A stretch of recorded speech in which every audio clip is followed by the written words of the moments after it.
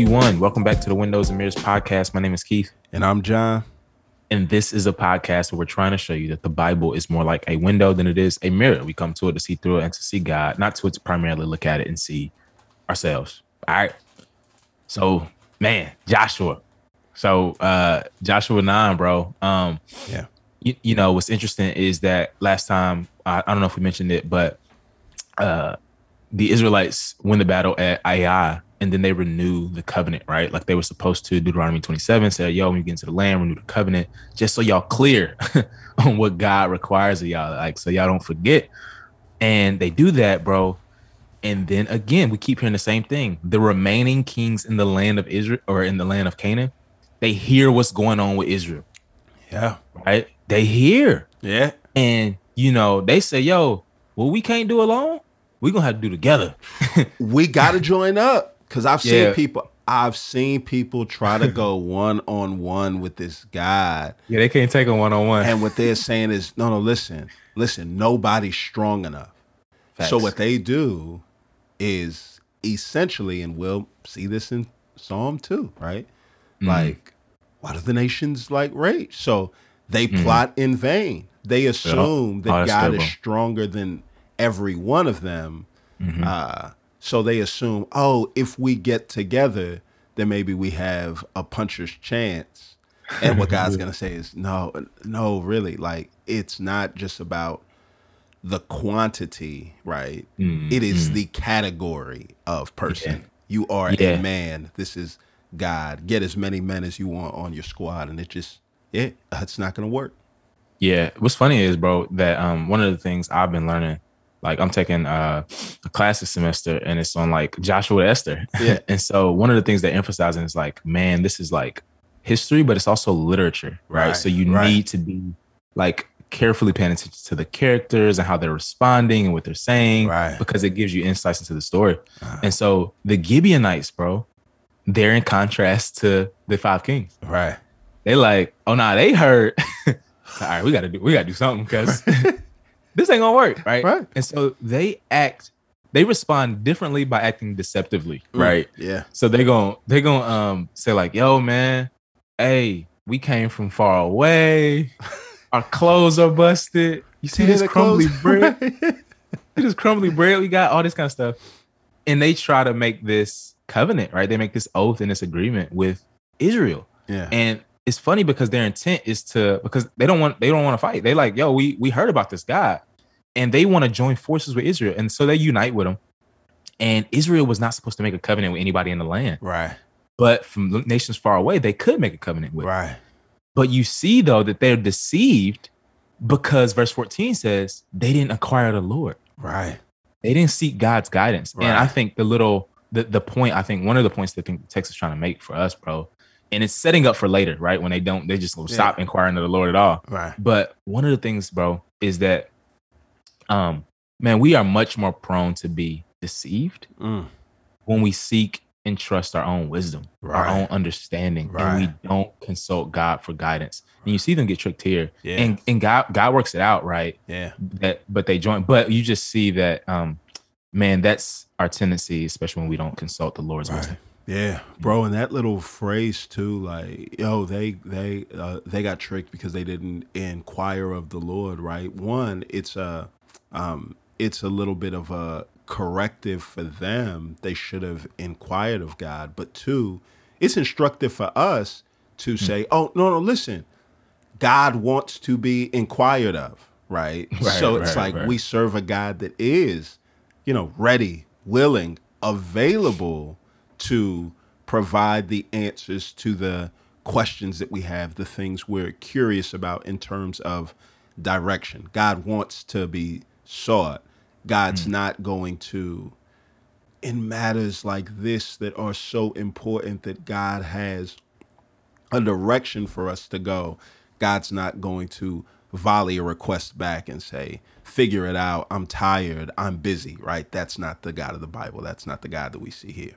Yeah, he don't leave us on red. Right. And what's interesting too is that you see the relational nature of God too, bro, because God establishes this covenant, right? This oath-bound promissory relationship with Israel. Yeah. Israel establishes a covenant with the Gibeonites. And now throughout the rest of the narrative, because God takes the concepts of relationship and covenant so serious that they can't do nothing to the Gibeonites. Right. Because they made a commitment. Right. In the same way that God honors his oath and his promise and his commitment, his people got to do the same. That's why things like marriage is so important to God. Right. You know what I'm saying? Because he's like, no, this reflects what I do. And if you're supposed to reflect what I do, I need you to be serious about that, John. Amen. Yeah. And so 10 comes, bro. The kings still come through and they try to fight the Gibeonites, but Israel's made this covenant, so they have to help the Gibeonites. Yeah. And you see this defeat, bro. Israel, Joshua and the guys, the leaders, they watch the 5 kings. And and what's crazy is that the kings are hung on a tree, right? And then they are placed in these tombs with stones rolled over them. Right. What's interesting is this, right? We already know, like the Lord Jesus, right? Yeah. Wow, so the timeless theological truth is this, right? The kingdoms of this world don't stand a chance against the coming and reign and triumph of the kingdom of God, right? That's the thing we need to remember. When we look out and see the world raging, as you mentioned, Jono, and kingdoms going against, like they don't stand, none of that stands a chance. These things will not be here in a million years, but the kingdom of God will. It will endure and it will reign, right? That's the timeless theological truth. The flip side of this joint is this, though, bro, that King Jesus comes. He dies on a cross and is put in a tomb, not because his kingdom is overthrown, but because it's being established. That's good, bro. So you see the Lord Jesus flipping this bad boy. Like, no. If you got a problem, if you read this and you're like, man, this is tough. Hey, it happened to Christ. And that is the way that God's kingdom is going to be established on earth. In the way, if we trust in that work by faith, that is the way we will endure with him on the earth forever, bro. Amen, bro. Amen. And there's a lot of conquest left to go through, but one of the things that we're going to see is, we talked about it in chapter 7 to 8. They lost the first battle, Ai, because of Achan. But then after this, man, after they turn around and inquire of the Lord, after they make sure, hey, listen, nobody can do what he did. Let's all put our faithful trust in the Lord. One of the things that you're going to see about, Joshua is that he's going to lead them and they're going to go undefeated, right? That they're not going to lose, so that your point is clear. The reason why all these conquests are mentioned over and over and over is so that you see whenever God's on their side and they step into a battle, the possibility of defeat is gone. Vanishes. It's not there. Yeah. It's not just improbable, it's impossible. Impossible. Right? So in the next chapter, it's going to say like this tiny nation is going to go against nations that were as numerous as the sand of the seashore. Right. And you see that God here, once again, like we always say, when things are unlikely, in unlikely circumstances, God is working out his unique purposes. When it doesn't look like that the church is going to thrive, when it doesn't look like the people of God are going to be anymore because of a pandemic, because of racial unrest, because of political unrest. No. That's when God is going to come through. That's when he do his best work. And you got to draw back to the start of the book where God tells them before any of this takes place, right? They're 40 years in the wilderness. They ain't fighters. They don't know how to. They're walkers. Lover, not a fighter. They're hikers, bro. They are hikers. And God says, no, listen, be strong and courageous. Why? For I am with you. And God shows them, right? And so each battle that they go into, they see that, oh, wait a minute. There's something to this presence of God thing.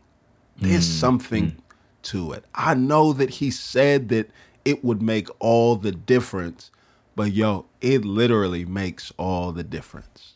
Yeah, and it's crazy because, man, you see like kind of the Exodus themes coming back up where they had hard hearts and God uses this figure, right? This royal figure to accomplish his purposes. And Joshua is that one, right? He is the one who obeys the law of God and leads the people of God into the rest of God. And so it's going to say, hey, at the end of 11, they had absence from war and they had rest, right? And so we see that this is accomplished through God's chosen representative, right? So was dope too, bro, is in 12, you're going to see like the recounting. So it's going to be like, On the other side of the river, before they even got into the land, Right. all right? Like God was already doing his thing. Yeah. On the other side of the river, now that they crossed the Jordan, God is doing his thing. And it's like, no matter where you at, he is who he is. Right. Like it doesn't matter, right? Geography is not the problem when it comes to God. It's about his presence and his work. And what's interesting though is the geography, right? So what we have to remember is that Joshua and Israel crossed the Jordan to the west, bro. Right. Why is that important? Listen, geography in the Bible is never an accident, right? Like my man, word to my man, Willie Jennings, right? So they crossed the Jordan River to the west. And this is important because what happened to Adam and Eve in the garden? Right. They were kicked east of Eden. Right. And so this movement west into the promised land, into Canaan, into this new Eden is the people of God coming back into the presence of God. You think I'm making too much of this? You go look at the tabernacle, B. Right. Open to the east. You go look at the temple, Right. open to the east. You go look at the ancient Near East. Yeah. All of their temples open to the east, so the light could shine in, the life-giving presence of their God, they thought, would come into the temple. So it's the same thing here. Right. God is saying, no. Y'all are moving into my presence, Right. and I'm providing this victory through this head so that y'all could be in my presence forever, and so y'all can have this relationship with me that I've established. This Right. is my kingdom. And the Bible is showing us, man, that this is the trajectory of scripture in history, right? We see it in shadow form in Joshua, but climactic form in Jesus, right? And the question is, if we want to dwell with the king, are we willing to submit to him? That's the question. Yeah. And in the event that the people of God submit to the king, Yahweh, Yeah. they flourish, Amen. right?